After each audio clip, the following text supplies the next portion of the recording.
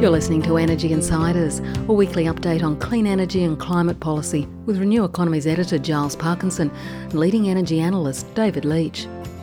Energy Insiders is brought to you by Evergen, providing fully integrated and optimised energy intelligence and storage for residential and commercial sites.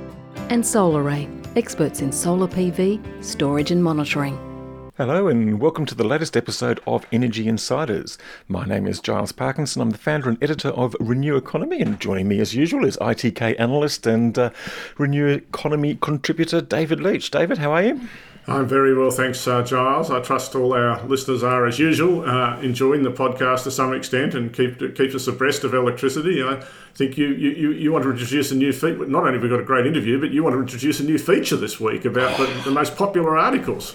Well, look, I thought it was some way to engage the reader anyway, just to sort of, summarise what we've seen this week. And before we get on to that, I just thought might just briefly talk about one interesting piece of news today: a new 200 megawatt solar farm being built near Wellington in New South Wales. We don't get many sort of PPAs announced and new projects sort of committed, but a couple of interesting points about this. One, it's from Lightsource BP, which is a joint venture between UK-based Lightsource and is effectively BP's push into the renewables space.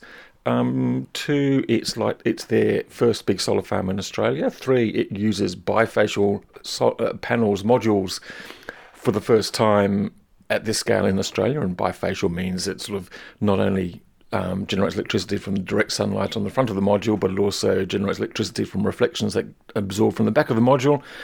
And fourthly, we finally identify the last of Snowy Hydro's mysterious tender earlier on this year. It was last year, 880 megawatts, and they said they got really cheap deals, but didn't actually tell us which projects they were. But they've gradually come out one by one, and this is the last. This is the last one. Any thoughts, David? No, it just shows that there is still some new projects being committed, and we've seen other reports this week from various forecasting people that says that, which we know, there's a lot of people that would like to build more wind and solar, but we have to get the infrastructure in place. We also saw a report from AEMO looking at their central scenario on how things might develop. The only other comment I'd make, it is interesting to read about the bifacial panels. You might recall because they will push the capital cost of the project up a bit, but that must be where the economics are. And it is interesting to just think about that in the context of Snowy, because when we look at the Snowy 2, it's not just about that pumped hydro, it is about firming up. You've got to see Snowy 2 as the bigger business, I think, of which this is a component. And the other part I wanted to mention from Gordon Weimer's interview that we did with him, my impression is that Snowy has been sort of leaning on the banks to an extent to help, not that BP needs a lot of bank help, but to get some of these projects up, if you know what I mean, if you want to get the Snowy 2 business. Yes. Although I would actually point out that most of these contracts, this 880 megawatts, and they probably won't be built until 2020, 2021 coming online. But the firming actually comes from the existing facilities in Snowy, not so much the proposed new facilities. So really, to keep them busy, with renewables, you'd need to build a whole heap of new capacity to make that work. I want to mention one other thing while we're doing this, Giles. We've here at ITK been updating some of our numbers for our quarterly update to look at new prices and look at new supply. And I just running around some of the wind farms in Victoria. They've been incredibly slow to ramp up. I think we've seen Murrawarra has been held at 70 megawatts for some considerable time. It's meant to be over 200 in the first stage. And Yeadon, which is the first stage of another wind farm, whose name just escapes me for the moment, that's been held at 30 megawatts for a while when it's supposed to be 120 ramped up. Both of those are in Victoria, and you would have thought that there'd be some interest in getting those guys fully online ahead of the March quarter. Yes, well, look, it's one of the great mysteries of life, isn't it? And not only that, as we've reported, 4 of the 5 big solar farms in Victoria have had their capacity reduced by half because of what's newly discovered system strength issues. And there's a lot of other projects which have been held at various points. I'm thinking of Bongala 2 solar farm in South Australia. That's supposed to be 120 megawatts. That's been sitting on 20 megawatts for more than 6 months, possibly close to a year. And Kennedy and the Kennedy Hybrid project up in North Queensland hasn't basically moved off zero yet. So it's a pretty poor marks on the, you've got to come back and criticise AEMO. I'm not necessarily criticising the current team at AEMO, but I am saying that it's a pretty poor effort. I mean, it wasn't a great big secret that these projects were all going to get built, and they had connection agreements, and yet, here we still are with a frightful mess around it all. Well, exactly right, yes. And as you say, this summer they're going to desperately want as much capacity as they can get on the grid. Hey, look, going back to this sort of much ballyhooed new feature that we're going to have on the thing, one was just sort of talking about which stories managed to appeal to our readers over the last week, and I've just managed to actually lose the damn page now, but hey, it comes back again. So look, the most read story was the IEA report on distributed solar that came out. It was more of a global look, and IPA is interesting because they've never really talked up solar and seriously or lowballed their forecast. But anyway, they still think that distributed solar will be the dominant new generation in coming into the grid over the next 10 years, which is interesting.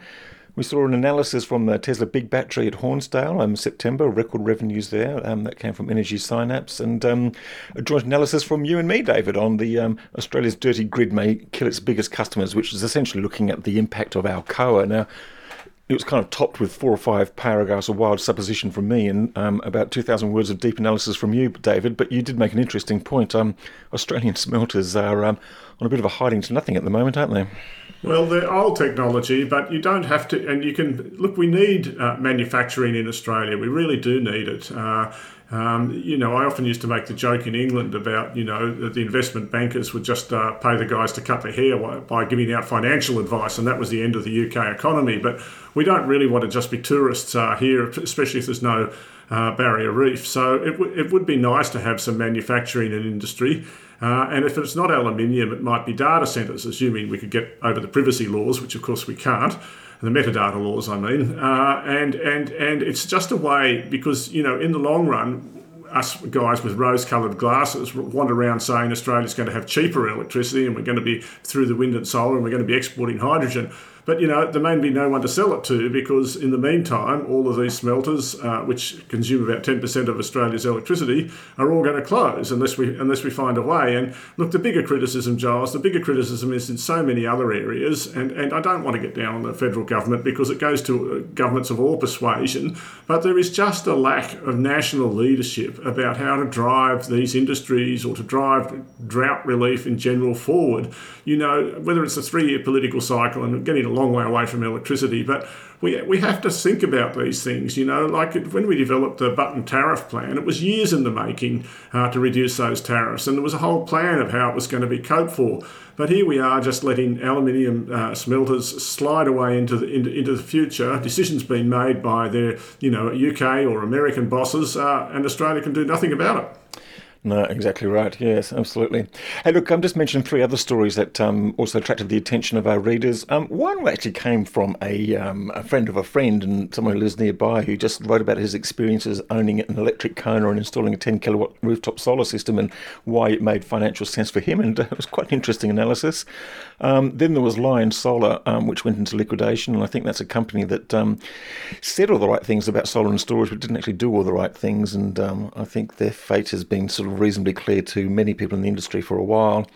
And one final other one I want to mention was the rooftop solar pushing the South Australian grid demand down to a record low on Sunday. And I guess the accompanying story with that also comes with AEMO looking at its limits of renewables process as part of its ISP. So just on that, Giles, it's interesting because Ireland often gets cited as a case study, for how they manage the wind and solar penetration.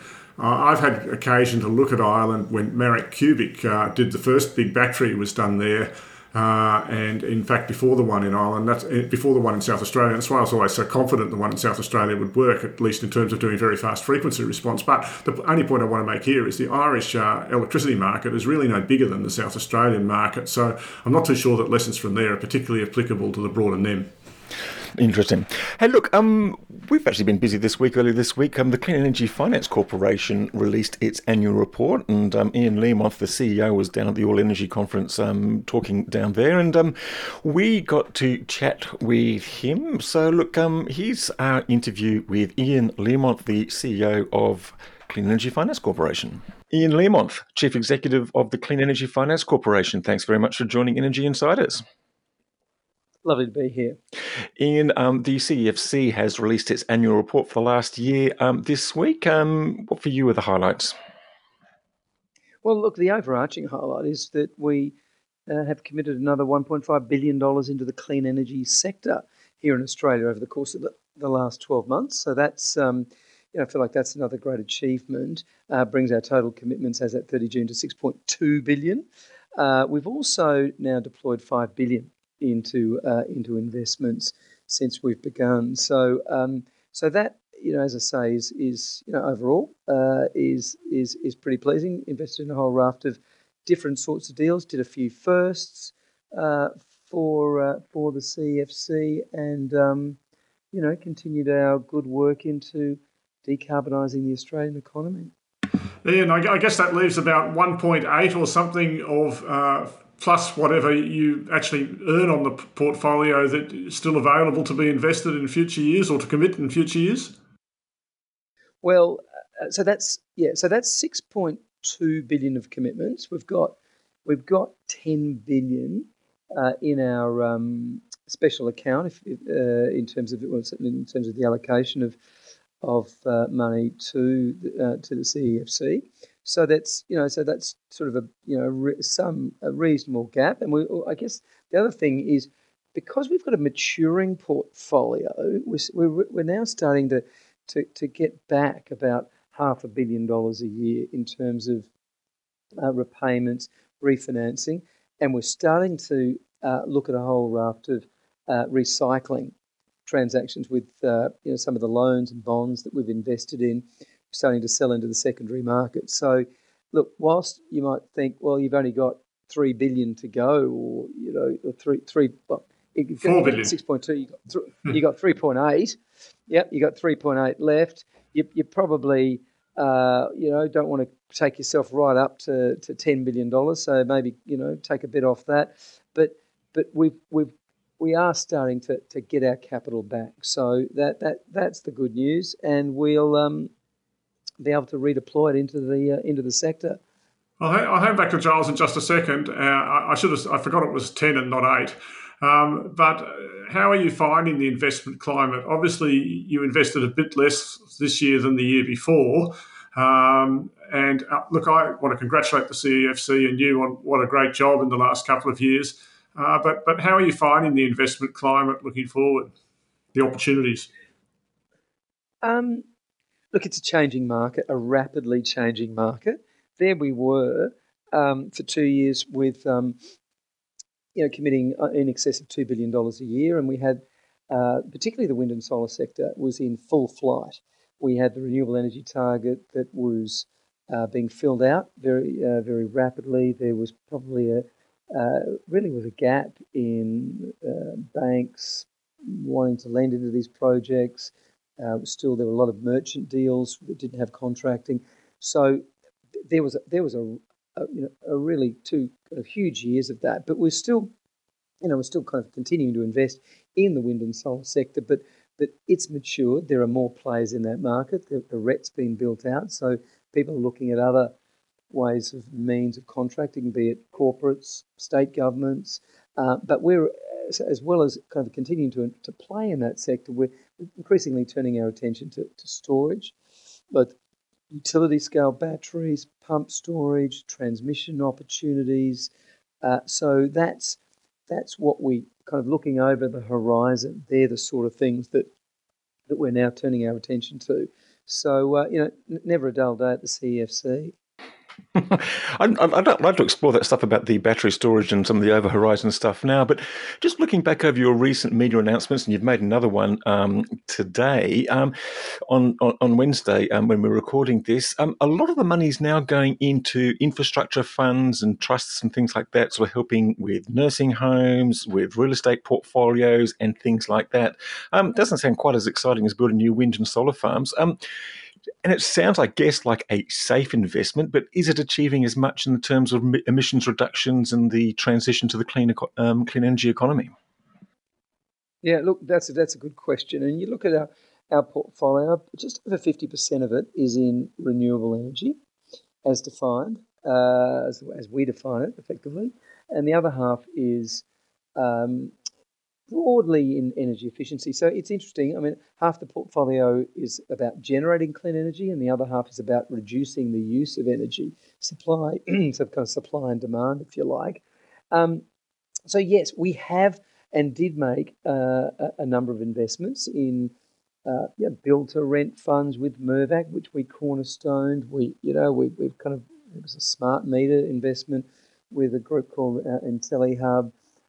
We have gone into aged care, we've gone into healthcare, where we have seen or been convinced that the use of our capital is really going to drive some form of carbon abatement that wasn't going to come about otherwise. We're very kind of strict on them, on the baselines that are established, and making sure that we get the 20, 30, 40% reduction over the longer term. So yes, it might look like sort of safe places to invest in money, but equally high impact as well. Yep, there's not the shiny new wind farm or solar project, but it's really a very important part of the puzzle, because emissions are coming from right across the economy. So we invest right across the economy. I'm just wondering if we can go to, I'll hand back to David in the next question, but just tell us then about these over-the-horizon technologies and storage. Where particular does your interest lie at the moment in batteries and transmission and things like that? Anything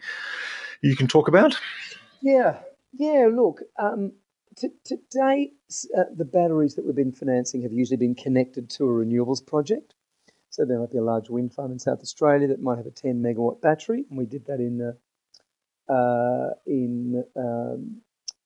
Lincoln Gap. We was one of the projects that we did that had a battery up in Kennedy in Queensland. Hasn't quite connected to the grid, but there's wind, solar, there's battery, and we've been involved in a household battery finance program with the South Australian government, who are offering grants to people if you buy a home battery in that state. Now, but when you look at grid scale batteries, for example, they are still challenging business models, because you might have to spend, I don't know, 5, 10, 50 million bucks on your grid scale battery. You then have to think about, what are the revenue sources that I can rely on over the next 5 or 10 years, and it's normally a combination of frequency control income that you might get, as well as taking a view on arbitraging energy prices. And for both of those revenue sources, you've got to make a whole raft of assumptions over the coming years. And with more batteries coming online, more pump storage, some of that volatility in energy, which can be lucrative today, might not be so lucrative tomorrow. So they become quite hard things for mainstream project financiers to lend to, and infrastructure funds that like nice, reliable income to invest in. So that's why we think there's a good role for us that we can step into and help support and invest in those projects. I mean, to date, the big battery in South Australia, of course, got support from the South Australian government. The business models are still, are looking and needing often some form of grant or state government support to get up, in putting aside the assumptions you have to make around energy arbitrage and FCAS income. But we see it as an area which we want to invest. It's good. It supports the grid, supports frequency control, and all increasingly issues around the country. Pump storage, again, a little bit in the same vein, but much they're longer dated deals.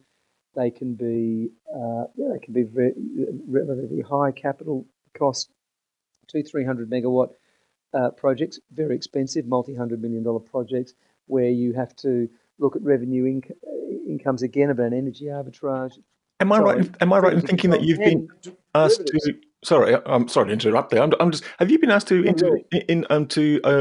have a look over the UNGI, the federal government underwriting projects? I understand that CFC is helping out the government with some advice on that. Look, that's true. Yes, we are working and providing, effectively seconding some of our highly, some of the expertise we have with our senior staff members into help the department evaluate the UNGI projects. So yes, we're working closely with the government to see what we can do to help look at these projects and how they might be how they might get them up. And Ian, I noticed, in fact, that you had the CEFC's mandate was adjusted to focus on dispatchable generation. I personally think we've got quite a window before we need it, but it's great to get some started if it is going to be pumped hydro or battery, because if we do a little bit every year, it'll make the overall task that much more achievable. But I wanted to ask about my current hobby horse, and that is transmission, and what you see as the CEFC's role in that, since you called it out as an area that you are starting to look at. And after that, I might even ask about electric buses. There's so much to talk about. Yeah, indeed. Look, transmission, it's a challenge. The numbers are large, timeframes are long. Some states, transmission's owned by the government. Other states, it's been privatised. So they have different ownership models, and they have quite a complex regulatory framework that kind of regulates whether these assets go into regulated asset bases or not. Now, where transmission is regulated and can recover its capital costs from consumers, they're easily financed. It's the opportunities where that isn't so straightforward. There might be a long delay. They may need some risky capital to kind of bridge that delay. It may be something that even only part of that asset might get into the regulated asset base. How do you finance the balance of it? And projects like Marinus, the Basslink connection, that will that may not be a straightforward one for the investment community, but we would we'd relish being involved in that project because it will unlock all those renewables and pump storage up there in northwest Tassie. So that's the sort of deal that we're hopeful that we can play a role. And can you accelerate? My bugbear is how long the transmission process takes, and that if someone would commit the early capital, then some of this stuff could be accelerated in the sense that you wouldn't have to wait for all the AR approval before you got on with the engineering design and stuff if you were sure there was some money there. And that's right. We know that's been a real issue, putting in orders for transformers or cabling and lining up with the rest of other countries around the world are also doing the same thing before you know whether or not it's going to come into your regulated asset base. So that is a possibility. We haven't done anything like that to date, but we are looking and considering that sort of idea. But equally, do we come into unregulated augmentation in the grid that might link up a renewable energy zone? Might not be a big interconnect. It might just be an extension of a line to a particular region that has high quality renewable resource, and we're looking at those sorts of deals. How can we play a role there and help attract other private investors in alongside us if maybe we take some risks or provide longer dated capital and fill that gap. Go on, Charles. I was going to ask the same question as you were, which is about electric vehicles, be they cars or buses or fleets or whatever. Ian, what have you got on the agenda then? Yeah. Well, you'd be pleased to see the cover of our annual report has a car charging up, an electric vehicle being recharged. But yeah, look, we've to date been financing electric vehicles through some of the banking groups that have been in auto finance, providing kind of cheap loans to people buying EVs. That's obviously only part of the puzzle. We need Australians to kind of get over their range anxiety, and we need more models, cheaper models to be available. And this year we organised a big EV demonstration. In fact, we organised one in Sydney and Melbourne over the last 12 months, and we got all the Melbourne one was more just the some of the OEMs turned up, and we got to see those vehicles in action. The Sydney one out at Eastern Creek Raceway had a lot of the fleet buyers. We've got all the fleet buyers out there, giving them a chance to think about how can they incorporate them into their purchasing, because they represent something like 60% of cars bought in Australia come from fleets, one way or another. But we're looking at some of the infrastructure recharging entrepreneurs. We're still kind of working with, seeing how that went. But it's not just the capital that's going to make the difference. I think people still find them a bit expensive. So might there be state, federal government financial incentives, possibly state governments deciding that they're going to make their government fleets electric, and we get that supply chain happening. So it's a challenge. We're laggards in the world, aren't we, with electric vehicles? We're trying to do as much as we can using capital, but I think there's other elements to it that'll bring up our uptake up to the level it should be. Ian, one of the things just I've noticed as the CEFC gets bigger, maybe I'm overreading this, but there seems to be a little bit of a focus on investing in other people's funds that have objectives, and the CEFC is kind of, becoming the sort of fund of funds, and that's not the right term, but I just wondered, do you plan to keep going down this path of outsourcing some of the individual investment decisions to, if you like, a sub-manager or something like that? And how do you think about whether to do that or not? Yeah, it's a good question, because we have done, as you say, quite a bit of it, and we've done it in a number of sectors. We cornerstone an agriculture fund that Macquarie raised.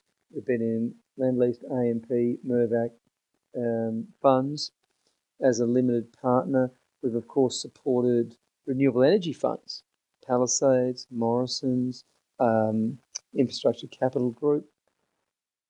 We, at the end of the day, I guess we're always trying to get as much reach, as much bang for our buck as possible. There's only 105 or 7 of us at the CEFC. How can we accelerate the decarbonisation of the country? With the capital we've got. So yes, we do work with partners. I mean, as well as all the funds that we've invested in, of course, we've also been providing wholesale debt facilities to the banks around Australia. NAB, ANZ, Westpac, Macquarie, NAB, and they on lend with concessional finance. So we provide them with sub-market debt, which they then use their literally tens of thousands of business bankers around the country to lend to SMEs,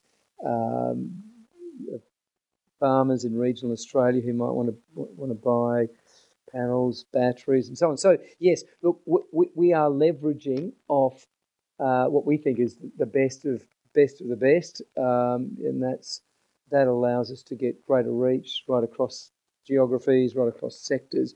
But look, we've still done 130 direct deals, as well as something like 11,000 indirect deals, which through those banking groups. So look, it's all part of, I guess, the the mix that we have there in the broad portfolio that we work with. No, I know that you've got a bit of time challenge, so maybe I just might throw one question, and it's more of a general one. You've been there for a couple of years now in the CEFC. You've probably had a inside or a bit of insight into the political workings. Certainly seen what the market's thinking and had a good look at technologies.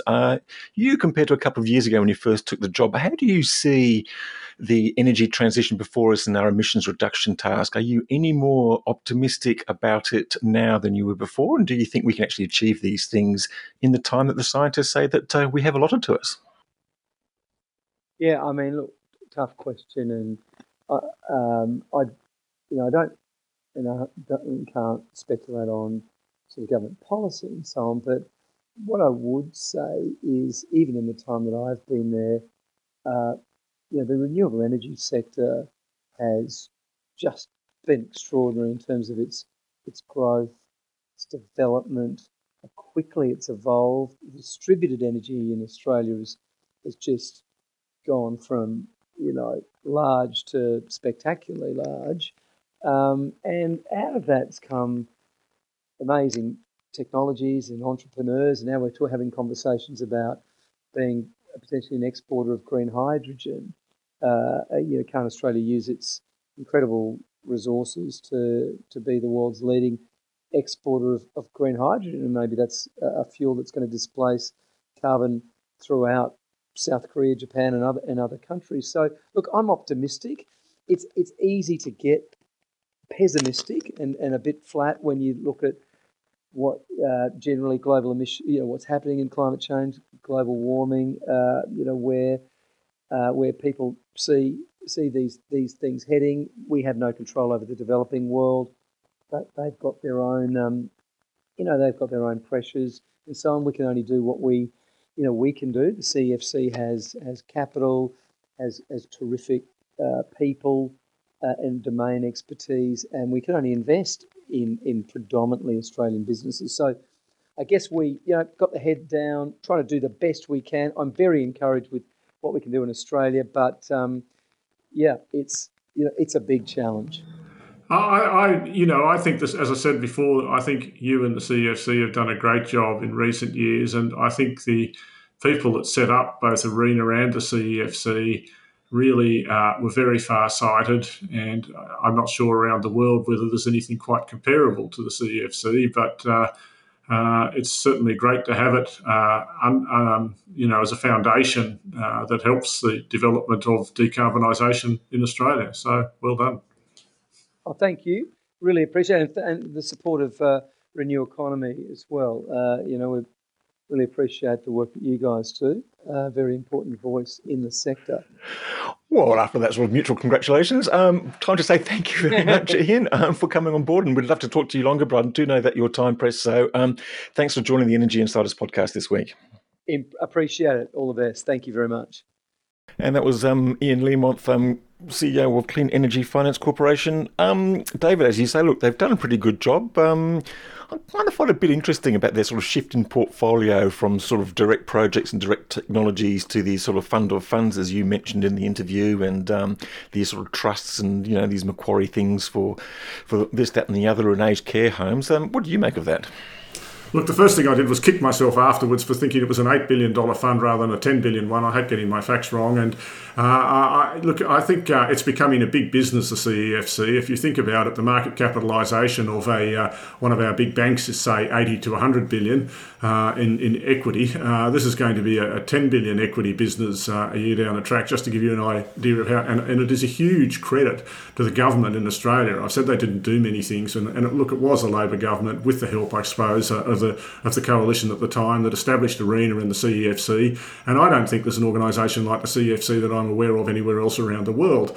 And it's just done, particularly since Ian's been there, I have to say that. I think it's done a fantastic job and really come into its own with the breadth of its portfolio. And because of the size of it, it's not unnatural to outsource some of the funds, I guess, to people who, can probably do a pretty good job in their own right without having to build up the, machine and the bureaucracy within the CEFC directly. Interesting stuff, yeah.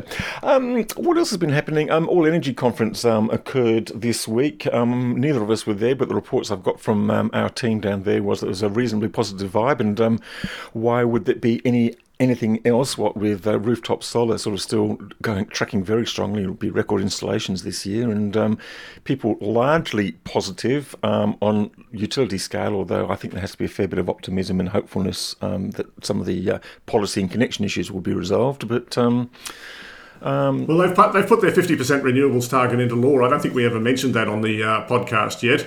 That's Victoria, that's right, yes. So that's a great step, and with that in South Australia and Tasmania, basically that whole of southern Australia is going to be very highly renewable in the not too distant future, for better or for worse, and that will feed into the aluminium story and the future of your lawn. And look, we've taken up a lot of time on this podcast already, but I'll just mention it again. It's the whole thing's going to fall and end in tears if we don't get the transmission side of things sorted out. And I would really like to see Angus Taylor, the federal government, come on board and commit to getting transmission done. They must realise it's for the good of Australia. It's all very well the UNGI thing. We're not opposed to UNGI, because it's mostly going to be renewable stuff, so great. But let's get the transmission done. And that's widely identified as by far the biggest problem, and it's something where the federal government could do something to help if it really wanted to. Absolutely. And look, just one final thing. I'm just going to piss in your pocket a bit, David, because you were very sceptical about the Port Augusta Solar Tower project. Now, South Australia cancelled that earlier on this year, and this week it's finally re-tendered for 100% electricity supply, or all its electricity needs. And interestingly, the original solar tower in Nevada, Crescent Dunes, it looks like it's going to lose its contract with the Nevada utility because it's failed to perform adequately. So when you look at that, you'll find there's not much equity from the actual original equity holders. It's all been funded by, projects and asset projects. And which reminds me, another thing we'd like to see is some news on this Genex thing. Every quarter they tell us it's any quarter now, and it just keeps pushing out. So I do think the Genex thing will happen, but it would be nice to have it confirmed. Yes. Don't piss in my pocket, Giles. It's hard enough for an old guy anyway, keeping everything contained around there. But. Just one final note as well. Just like to point out on the Solar Insiders podcast, we actually have a recording from an open session at the All Energy Conference, which actually focused on sort of solar modules quality issues, which I think is an important one. And also on the Driven podcast, we did an interview this week with Tony Fairweather, who's the founder and managing director of SEA Electric. It's an Australian company which is setting up a manufacturing base in the Latrobe Valley, but they've already made huge inroads into converting trucks and delivery vans and what have you into electric and finding some really big customers. So that's all good for that. So, David, thank you very much, and thanks to all our listeners, and thanks, of course, to our sponsors, SolarAy Energy and Evergen. Thank you for your ongoing support, and we recommend that people check out their products. David, we'll talk again next week. We will, and I'd like to leave listeners who know the local scene with one final question. They might think we might run a poll. What would happen to electricity prices in Victoria if Portland did close? But we can discuss that in a year's time. Cheers now. Bye.